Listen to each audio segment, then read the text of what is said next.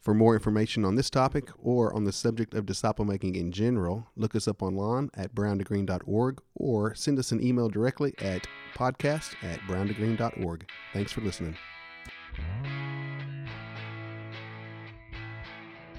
You are now listening to The Great Awakening, a disciple-making podcast brought to you by Brown to Green. And now for your hosts, Michael Ferris, Travis Evans, and Stanton Cole. Thank you for tuning in to The Great Awakening, a disciple-making podcast. And today we have Chris Moix with us. And so Chris, man, like he's the guy who he actually discipled all three of us. He's discipled me and Travis in the same group. We were part of his Gen 1 group here at Harrod Church. And he discipled Stanton Cole back in Kansas City. So, man, thanks for joining us today, Chris. Hey, man, thanks for having me. I'm glad to be here. Man, it's an honor. It is an honor. And so, man, simply like we just kind of wanted to kind of sit down with you and just kind of talk to you about the process of making disciples and how that process has transformed your life. And so if I remember correctly, you were in ministry 10 years before you were sort of kind of making disciples, right? Yeah, about right. And so, man, I kind of want to like even track back a little bit further past that. Man, what was your life like before Jesus? Oh, man, about like everybody's life, it was a mess, you know? It was a mess. On paper, I looked pretty good. I had a degree in nuclear medicine, which was just something kind of fancy to tell women, I guess, you know, in college.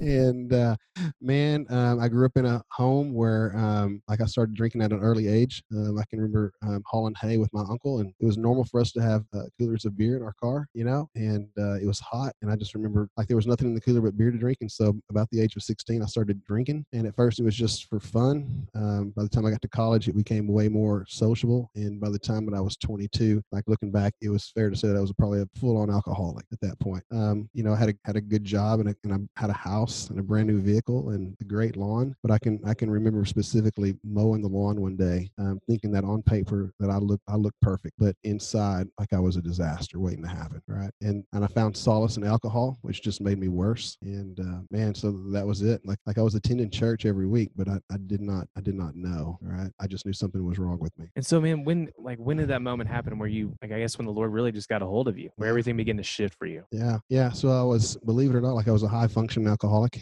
And so, man, there was a week that I just kind of went on a binge. I had been offered a job to go back home and I didn't take it. And all the people that were in my life knew that I was a sinking ship, and they had kind of like they said, we're heading out the door. And so I found myself for that whole week just alone. And man, a friend of mine called and said, hey, like I'd like for you to go talk to my pastor. And so I did. I really kind of hated the church at that point. I hated the men that were in it. Like I did not think that they were men that I would walk with, you know. And I thought on my worst day that I was better than half of them, and it was true. Like I really still believe that. And I'm like, if this is what the church was like, I don't want anything to do with it. And so my friend set me up to go talk to the pastor, and I would just kind of tell him like I knew some of the dudes in his church, and I said, man, like they are not men worthy. And in fact, I said things that were much more harsh actually, because I was a non-believer at the time. And he said to me, do not turn your back on the Lord for what men do to you. And at the time, man, like I was still half drunk from the night before, and I was full of rage. Man, I left there going like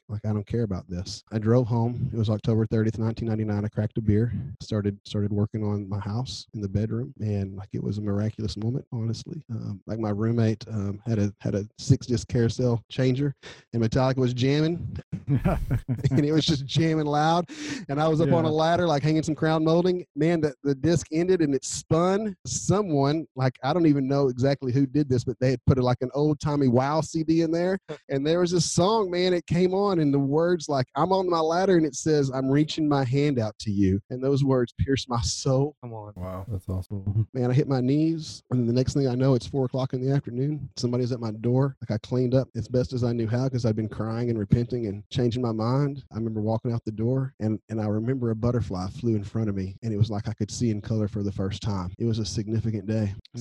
Man, as you were speaking, I was in this word this morning. It's in Luke 5, and I was instantly reminded when you said like you hit your knees. And so, man, this is a story when Jesus is teaching, and he comes up to Simon and says, and he starts teaching his boat. It's like, hey, put out to sea after he's done teaching, and says, cast your net here. And he's like, teacher, we've been fishing all night. We haven't caught anything. But Peter goes ahead and he throws his net out. And this is a story when he pulls it up, like it's completely filled with fish.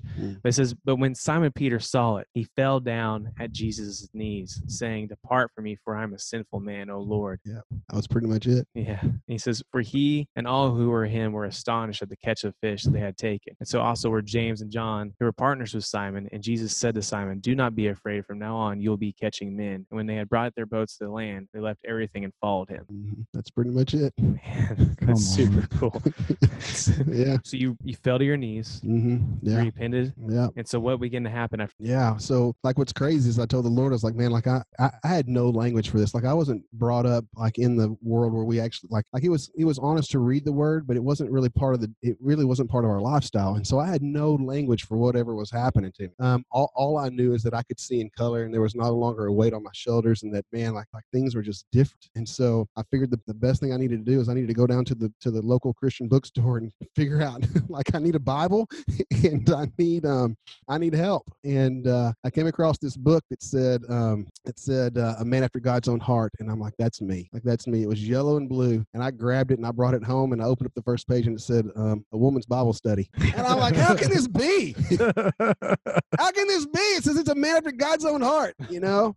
And man, I just devoured that book. The same friend who hooked me up with that pastor to go talk to called me up and said, hey, I think you need community as well. So she hooked me up with a men's Bible study that was on a Tuesday night. I drove there. Man, didn't know any of them, didn't know what I was doing there, but I knew like the Lord was ordaining my steps, just like in the book of Acts, you know? Like he brought me to Straight Street, and there were some men in there, and I could tell immediately that they had the same kind of thing that I'd had. I can just remember the Lord, like I could hear his voice really clear then too. And he was like, because those men were talking, he said, you're home. And I blurted it out. I said, the Lord just told me that I'm home. And these men that I didn't know, like they were, I say they were men, we were all young 20s, and they set me down on the couch and they put their hands on me, man, and they just began to pray. And I'm like I had never, ever been a part of anything like that before in my life. And like they were all on the same journey that I was on. And we just took off together, you know? It's awesome. So I mean, like you say, you take off. So you end up finding yourself, you end up leaving your job, right? Doing radiology. Is correct? Yeah. And so you end up doing full on ministry. You're like, man, I'm leaving this life. Like, and it's like we're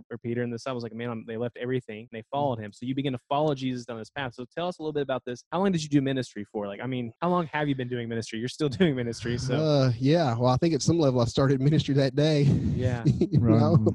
So, I started ministry that day, and like it was just natural for me. Wherever all these guys were going, you know, we're attending the worship service. Like I'm just going to go where they're going. The honest truth was that, man, I was actually attending two services. I was going to the church I was brought into at 9, and then I would cruise over to their church at 10:30. Man, but there was just life. There was just life in that second church. Man, it was just like the Lord was just doing something significant there. And I can remember on a Sunday night walking in. They had this thing on Sunday night called Summit Celebration, where they would bring the entire church together, and the place was just electric, you know. And I walked to that door and I said, man, like I believed with everything in me that we were going to change the world. I said, if all of these people believe the way that I believe, like we are going to change the world. And about 8 months later, that church split down the middle. Wow. And that was a funny thing too, because I grew up in a place that was not part of the story. And when the people came over to tell me that this was fixing to happen, I asked them how I could sign up to serve at it. You know, so, but it started a journey, you know, like the Lord doesn't waste anything. Like I'm reminded in this moment, like there was, like the Lord says, he's like, I want all of you to be one as I and the Father are one. And so a split like that is like it destroys things of the kingdom. And yet still we know that Jesus is still light to darkness, right? And even in that he's working, right? So good. So you're yeah. So during this church split, like you roll off, yeah, right? And you decide to go with them. Is that when you're planted your first church? Right. Yeah. So man, the crazy thing is there was like that split was nasty, right? And it was between the finance board and the quote unquote pastors, you know, whatever that means these days. Like all that language is a mess. But yeah, so I roll with the pastors, and in 2002, I'm part of my first church plant, right? Man, like here's the thing. Like I don't know for sure that Jesus fully blesses disunity, right? Because both of those bodies suffered. Yeah, that's fair. They suffered, man. Like they suffered for the next 7 years of our life, from 2002 to 2009. Like the body that I was at, man, like we just kind of plugged along, and it was one setback after another. We were not making disciples. We didn't even know how. We wasn't even on our radar, you know. Right. But man, as we began to gain just a little bit of momentum, and like the Lord began to stir me up, and I went to the leadership of the church and said, hey, I think the Lord's calling me to plant a church, right? To plant a church out of this church that we had. So like at that time, you're still in Arkansas. I'm still in Arkansas, working a full-time job. I'm on call every other weekend. You know, I got 4 kids at the house. Right on. But my heartbeat was for Jesus. You know, it's exactly right. And so they're like, go with it. Like we had a little church of 100 people, maybe actually 90. 90, right? And so I went down the road about 20 minutes, and we launched a campus out of that first campus on 10-10-10. It launched with like 375 people. Wow. So we went from 80 people in this one place to 375 in the next. Wow. Yeah. And still, weren't not making disciples. All right. And here's where things began to shift just a little bit, because at this point, I had agreed to go with my friend to Kansas City a year later. Right. And I knew this. And so this church launches in October of 2010. We got all these people showing up. People are getting baptized. Right. And I knew in my soul, like we have no idea what to do with them. Come on. Like we don't know what to do with them. We have no idea what to do with these men. And here's the beauty of it, because I knew that I needed to start raising support to go to Kansas City in January of 2011. And I knew that I was not on staff of the church. Like in my mind, I said, not my problem. Wow. Right. Like that's how I justified it. I'm like, I don't know what to do with them. They don't know what to do with them. Nobody knows what to do with these people. Not my problem. Yeah. And so the story progresses. Yeah. January comes around. They released me from that church. You know, it's rocking and rolling. I began to raise support. Me and my family, we moved to Kansas City. All right. And we get there in 2011, and we spend a year on the ground, like doing all kinds of community events and working our rear ends off. And that church would launch in January of 2012. Right. Same stories as the one in 2010. It launched with about 350 people. All right. People are coming, they're serving. There's a lot of hoorah, hoorah. Like it's a good time. And the same story, like no one really knew what to do with the people. No one knew what to do. But this time it was my problem. Yeah. You know? Yeah. And by the summertime, we became like every other church that I've ever been a part of, constantly looking for volunteers, right? Having conversations on Monday of people who couldn't get along on Sunday. Like I remember calling my friend one day going, hey, like I need you to do this. And his response to me was, he goes, why don't you call me sometime when you don't need something? Yeah, that's heavy. Yeah. Yeah. And I'm like, at this point, I had left my career. I had left my family. I was living on less than half of what I had made before. Like we're in this, like the sacrifice was huge, right? We said goodbye to my wife's family. We said goodbye to my family. Our kids had to say goodbye to their friends. Like there was crying and weeping, and I'm giving away all kinds, like I'm buying me a dog, and Abby's getting money and all these things, you know, to make it easy. And this time I didn't get to say, this is not my problem. Yeah. Right. This time it's my problem. And in my mind, like we have people showing up that are socially awkward. You know, we have people showing up who are not, like you would look at them and you're going, where do I put this guy? Like where does he fit in the kingdom of heaven? Which let you know that maybe I wasn't pursuing the kingdom of heaven. Oh, come on. Come on. And all these things are beginning to crash around me, right? They're crashing. And by the fall of that year, I am regretting leaving my career. And I'm actually having a crisis of belief. I'm having a crisis of ministry. What people may not know is at this point, if they're listening, is that I actually put a suit and tie on and I went to the local hospital because I wanted to go back to my regular job. I didn't want any part of this. We had launched small groups, and man, like we had 25 small groups launching in our first year. And everyone who's listening to this, who's a church leader, would go, oh my goodness, you got 300 and some people showing up on the weekend. You got 25 small groups showing up. Like you guys are killing it. Like denominations are putting their names on our back. We're speaking at conferences. We're doing all of these things. And I'm telling you, behind the scenes, I'm like, this is not it. Like the gates of hell will prevail against this, and they are. And I could not reconcile this on the whiteboard of those 25 people. I would not have sent my kids to 20 of them. And I could not figure this out. And then one day, man, I'm sitting there and I'm in charge of small groups, and I bring them to my house and I'm asking them how they're going, and there's no transformation. There's like what had happened to me is not happening in anyone. And this one person stands up and says, hey, like we realize that we don't do well when we use the Bible, so we quit using it and we get along great now. And at that point, I'm like, I'm done. Like I'm out. Like I don't know what I'm doing, but I know that what we're doing is not kingdom of heaven stuff, right? It's not. And through that, like simultaneously, like as I'm wrestling this out, like I'm looking all over the place for help.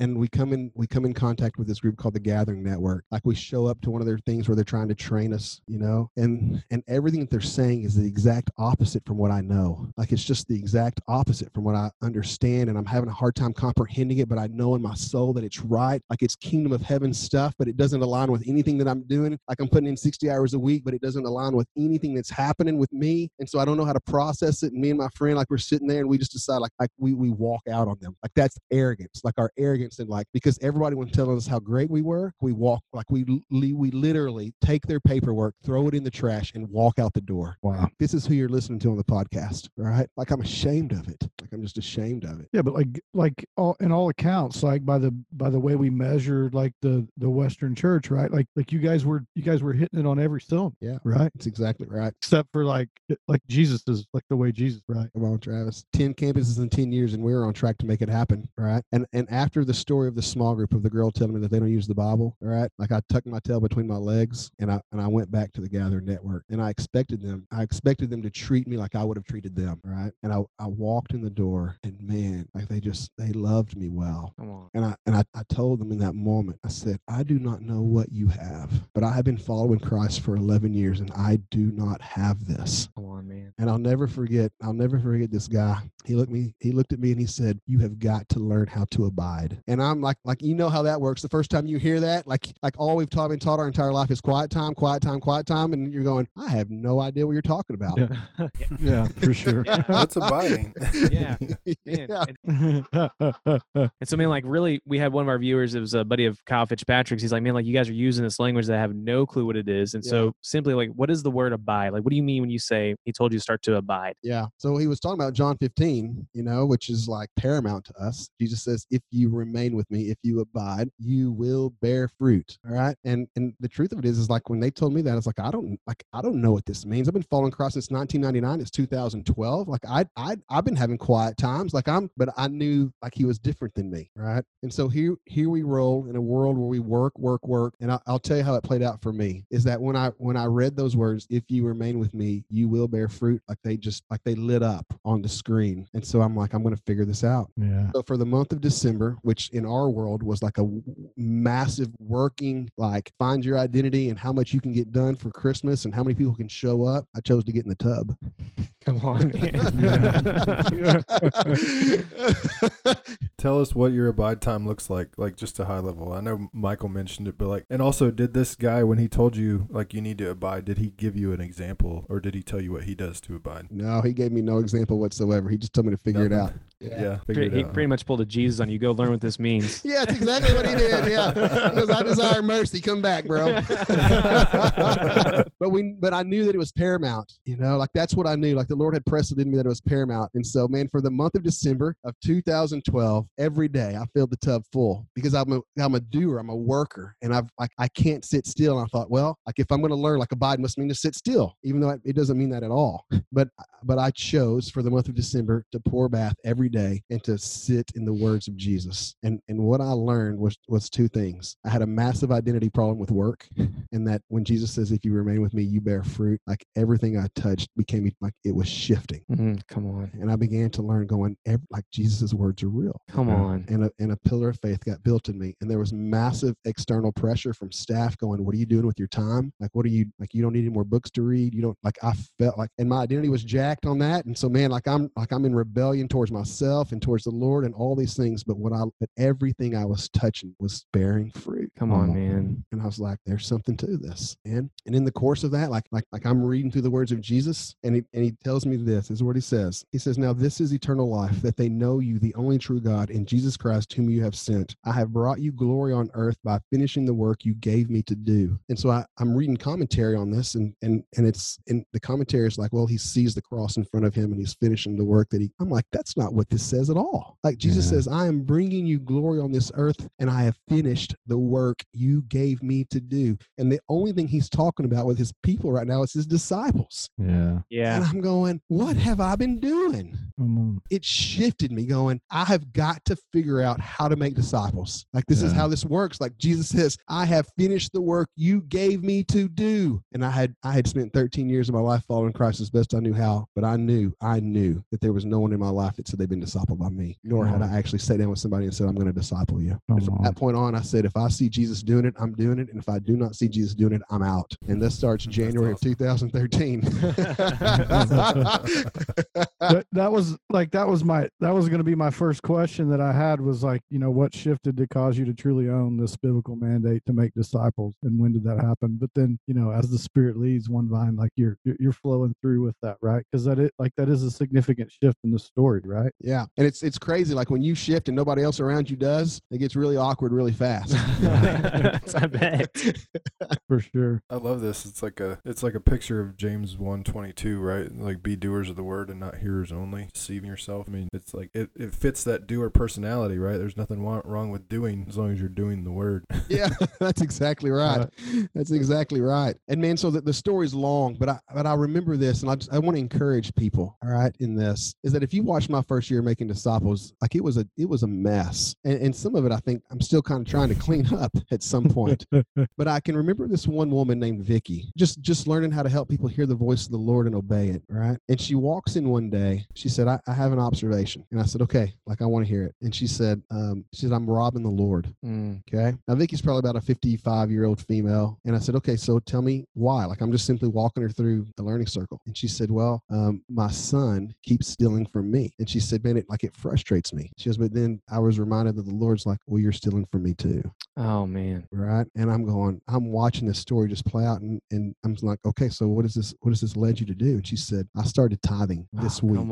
Come on. And so after 13 years of leading small groups, right? Like I just really watched someone change their mind and believe the good news and transform right in front of me. And I watched her obedience fall on the rest of the group. And my immediate thought was, what have I been doing the last 13 years of my life? Man. You know? Yeah. And I picked up the phone and I called a friend of mine named John, who was a little ahead of me. And I asked him, I said, man, I just watched transformation. I said, I think I've wasted the last 13 years of my life. And his response was, he goes, man, everyone walks through that. Yeah.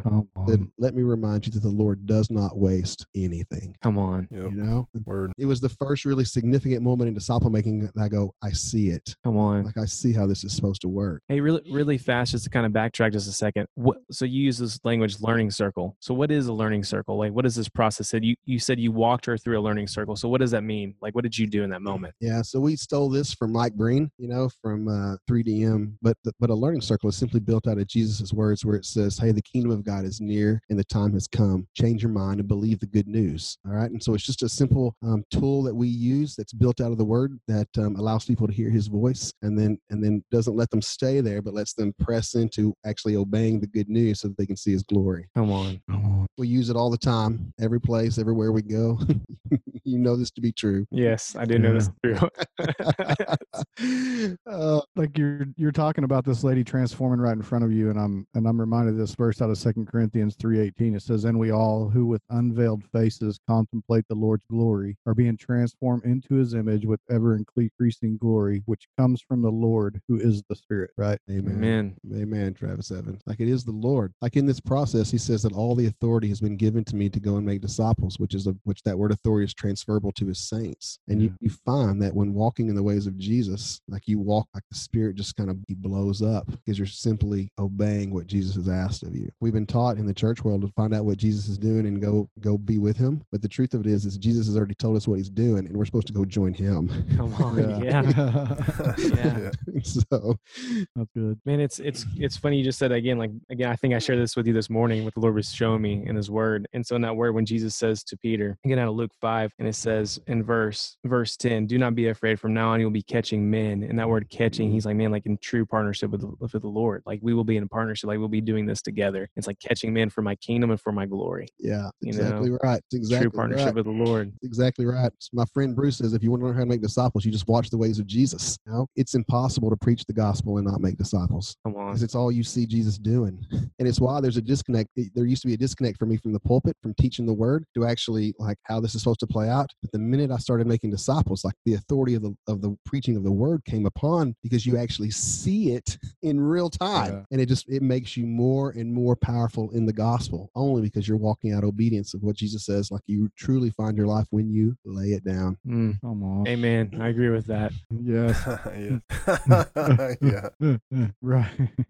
Yeah. Chris, when you said like you see Jesus doing it, like you do it, man, in that moment, like heaven broke through. I mean, there's been some things the Lord's been showing me. Come on. And in that moment, I'm like, man, like I've been kind of praying, like, Lord, what do you teach me? Like, what are you trying to reveal to me? And so this last Tuesday, you encouraged us as staff to go on a prayer walk, right? And so we're really, like, the truth is we're all trying to really learn exactly what that means. And so we're just practicing, right? Like, I mean, like what's the quote? Like, if anything's worth doing, it's worth doing poorly, right? And so I think that's Stanton Cole's favorite quote. It is.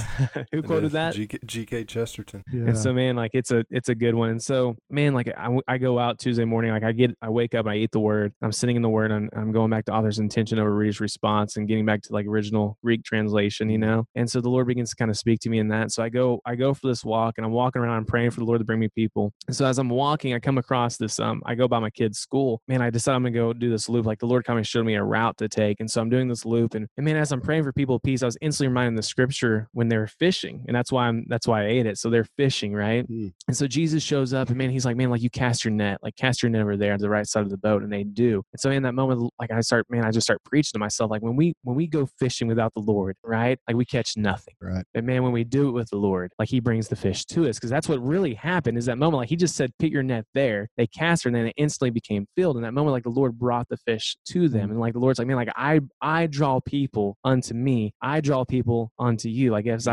you abide in me, I abide in you, and I will draw people to you. Right. Yeah. And so, man, it was this cool moment. So I'm walking around, and all of a sudden on the left side of the ditch, there's this net. And at first I'm like, there's a net over there. And I don't think anything significant about it. And then I realized, and I turn around like, wait a second, there's a net over there. Right. And so that became the significant moment of like, man, like the Lord's like, you hear my voice because I gave you this word, and then I led you to a net. So I grab a piece of it, and it turns out it's one of those bath loofies things. I think that's how you say it. But I mean, it was all strung out. Like it looked like an animal had gotten a hold of it, but it was all strung out. But man, like I grabbed the piece that looked like the net that stood out to me. And so, man, I was instantly reminded of his word in Luke, where the disciples, when he calls his first disciple, when they're fishing, it's when Peter's fishing. And so, man, in that moment, like I decided, like, man, I remember calling. He was like, hey, I'm gonna stay home because there's some heavy things I need to sit in. And so, because the Lord showed me some more significant things on that walk, I did not meet a person of peace, but like, man, like the Lord was with me the whole time, right. And like I had a really cool, like, significant moment with him. So this morning I'm eating this word, and man, like this is where Kairos kind of broke through. And so, man, like those who are making disciples, like you understand, and those who don't, like, man, there's times where sometimes you're like, man, like what am I doing? Like, am I doing it right? Like, what do I do? Like, what do I do in this moment? What do I do with this individual?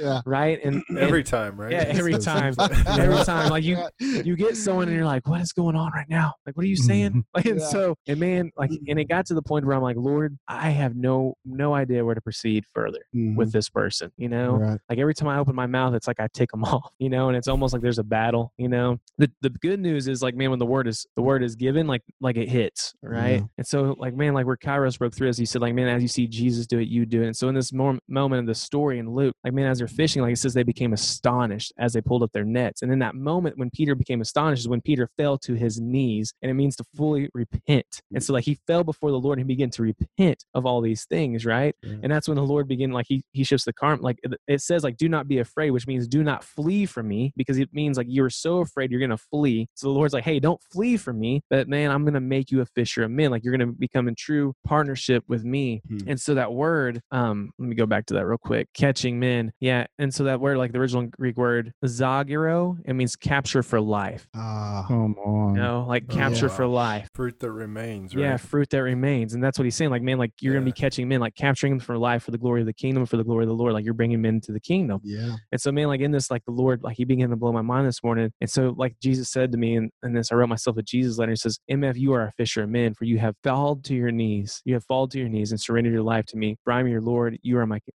companion. I call you friend, not a servant, for you know the master's plans. You are a fisher of men, catching them for my kingdom and the glory of God. Continue to release the things of this world and follow me, my disciple. Rejoice in your freedom, your peace, and love you, my son, Jesus. Come on. Right. And so in that moment, like, man, as I'm wrestling with this, like, what do I do with a certain individual in my group? Right. Then I'm kind of like, Lord, like, I don't want to break things. Yeah. Man, like, and you simply said, like, we see Jesus do it, you do it. Like, man, Kairos just broke through, and the Lord's like, man, like, what is like this story that I've had you sitting in? Like, what happened? Right. And it said, like, when they pulled the net up, they became amazed. Like, they were astonished. Like, and it says, like, the horeo, like, they saw it, like something physically that began to stir something in them spiritually. Right. And so they saw it. So in this moment, like, man, it's observation. Like, they made an observation, like the kingdom broke through. And we see, and like in that moment, like Peter makes an observation, he falls to his knees and he repents and he changes his mind and he believes the good news and he walks away from all his former manners of life and he follows the Lord in this story. Yeah. Right. And so, man, like simply like when I'm hearing this and the Lord is like, man, like you do, like you see me do it, you do it. So like, man, like take your men out, have them make an observation, see what happens. So it's super cool. Like in this moment of making a podcast, like the voice of the Lord into me is like, Ferris, like you see me do it, you do it. Yeah. Like that, like it's that easy. Come on.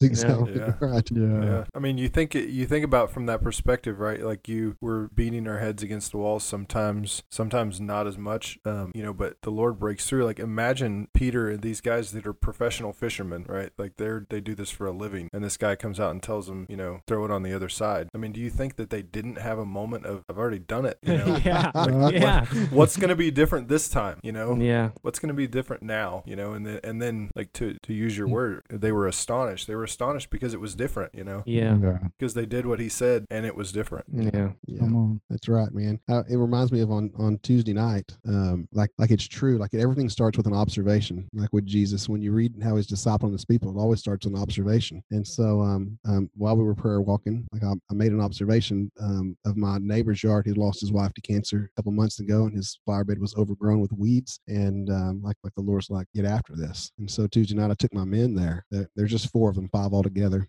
So we just walked up the road with trash bags in our hands, and we spent an hour pulling weeds. And I just asked them, I was like start making observations of you pulling these weeds, right? And so we bring them back, and we had 4 trash bags full of weeds. We threw in the trash and sat them down in my garage, and I said, give me your observation. And then, we just pressed into that, going, tell me why the Lord's highlighting that for you, and what is Jesus and his word trying to say to you. And what's nuts is like all 4 of us are pulling weeds, all 5 of us pulling weeds, and yet Jesus is cutting through bone and marrow differently on every person through his word. And it's significant how powerful Christ is. Yeah. You know? Come on. Yeah. Yeah. Come on. That's good. I love it. So is Stan was he part of one of your first groups in Kansas City? Yeah. A loaded question there. Yeah. They were trying to skate around this one. Yeah. I think the podcast is over. Thanks for listening, guys. We'll call you back. So here's my question. So paint a picture for us of your first discipling group.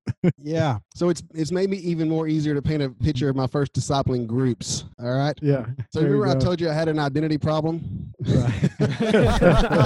Right. And man, I know Jesus discipled 12. And my friends told me, they're like, hey, if Jesus did 12, you do 6. And so I was like, man, that's awesome. But disciple making, like I've wasted too much time. Like I got to get busy. So I actually tried to do 6 times 3.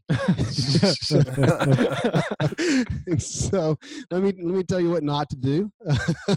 You don't want to start walking with disciples on Tuesday morning and then have another crew of them on Tuesday night and another crew of them on Wednesday night, because there's just not enough of you to be able to disciple them well. And I learned a lot in that first year. And so I don't know if you want to press me on the things not to do, but I got a list of them. First would be not to start 3 discipling groups. There you go. That's the key one right there, right? Yeah, it's right. And so I think Stanton, like we walked early in the morning, didn't we? And then we had mission in the afternoons. Yeah. Yep, we did. Yeah. And man, and so like here's what I want to encourage the listeners to is that you just start. You just start, and like Jesus will meet you. The honest truth is with Stanton, if I could, like I would do a 400 million things different. Like I would do 400 million things different, but yet Jesus in his sovereignty, like here we are 8 years later, and Stanton is still making disciples. Come on. Yeah. Yeah. Yep. One thing that I would have done differently for sure is that because I was still living in a world where production mattered more than transformation. Towards the end of the year, like in Thanksgiving, like we took on a bunch of bikes. We wanted to give 200 bicycles out to the kids for Christmas. And so Stanton, if I remember correctly, like maybe you and I, we started walking in January, right? Yeah, that sounds about right. Yeah. Yeah, January. I'm terrible at remembering timelines, stuff like that. But yeah, that sounds about right. Yeah, so we start walking in January of 2012, and man, stumbling through it. Like we're on mission. Like I remember we went to help kids read in the afternoons, and man, we were bringing, like we were doing some good stuff. Like we were working through some good identity things, and didn't have a clue what we were doing. But here's where I failed for sure, and I would probably caution people to change their minds just a bit. Towards the end of that process, I'm not sure that we weren't done, but the weight of Christmas and church, as we knew it, had piled up. And as we decided to build these bicycles, like somehow that got handed to me, and because my identity was still on producing, man, I just went full bore into that 7 nights a week, making sure that we had from Thanksgiving to Christmas to actually fix 200 broken bikes that had come out of the trash. Right, like where I messed up is that I latched onto the mission more than I latched on how the mission could help me make more disciples. And instead of using that mission to make more disciples and to train the guys that I was with, man, I just kind of abandoned the process of making disciples. Like I separated the two out, and I strictly went into making and fixing bicycles. And I think it like the Lord covered us in it, but it was I don't know, Stan, what was Tell me what your observation was from that. Yeah, I mean, I think that became, to just kind of echo your point, that became the focus, right? It wasn't about making disciples. It was about who we could help as a result of the work that we were doing, and not the transformation in our lives, not bringing people along to like build our, to give us an example of what it looks like to build, find those relationships with people of peace. And for us to do it, it was just, hey, we're going to go do this mission and we're going to help some people and it's going to be fun and people are going to be happy at the end of it, and it's, you lose the transformation in that, right? Like there's no transformation in just going and doing for people. That's exactly right. It's not bad, right? Nobody's saying it's bad, but that's not the point, right? Yeah. The point is like teaching people how to follow Jesus, teaching people how to mature. You got it. Mature Christ followers. You got it. And to make more mature Christ followers. So. Come on, Stan. Yeah, like on December 23rd, it was a sweet night. The papers were there, the principals were there. Like we gave out 200 bicycles. Like may the Lord bless and keep us. But the scripture that comes to my mind is like Jesus said, Chris, you did not choose me. I chose you and appointed you to bear fruit that will remain. Yeah. Yep. And so I'm curious, like when I meet the Lord face to face, like if any of that fruit remained, because it just about cost me my marriage at the same time. Yeah. Man, that verse has been significant for me recently, and I think it's so easy to get twisted on this idea that we choose Jesus. It's like it's not the way it works. I mean, he tells you right there, like he chose us before the foundations of the earth, right? I mean, it's like he chose us, insignificant little me. Yeah, that's exactly. Yeah, that's John 15:16, right? You guys are. Yeah, that's what you're referring to. And it gives us the right to ask him anything, right? Yeah, yeah. And even in that, like the Lord taught me something significant in that. Going, man, there is a rhythm of how this works. Like you see Jesus, man, you see him pour his life out, and you also see him take them in retreat. And so from that point on, like it changed. In fact, it's like that story is significant to the life of Herod Church, because we have seasons where we pour our lives out, and we have seasons where we rest with the Lord, and we have seasons where we pour our life out and we rest with the Lord. So that bicycle story is the story of how when we showed up here, it was like we give it all for 4 months, we rest for 2. We give it all for 4 months, we rest for 2. And it's been a significant learning. Like Jesus is still light even in the dark. Amen. Thank you for listening to part 1 of Chris Moix's story and how Brown to Green got started. I invite you to tune in next time to hear the conclusion. Until then, grace and peace.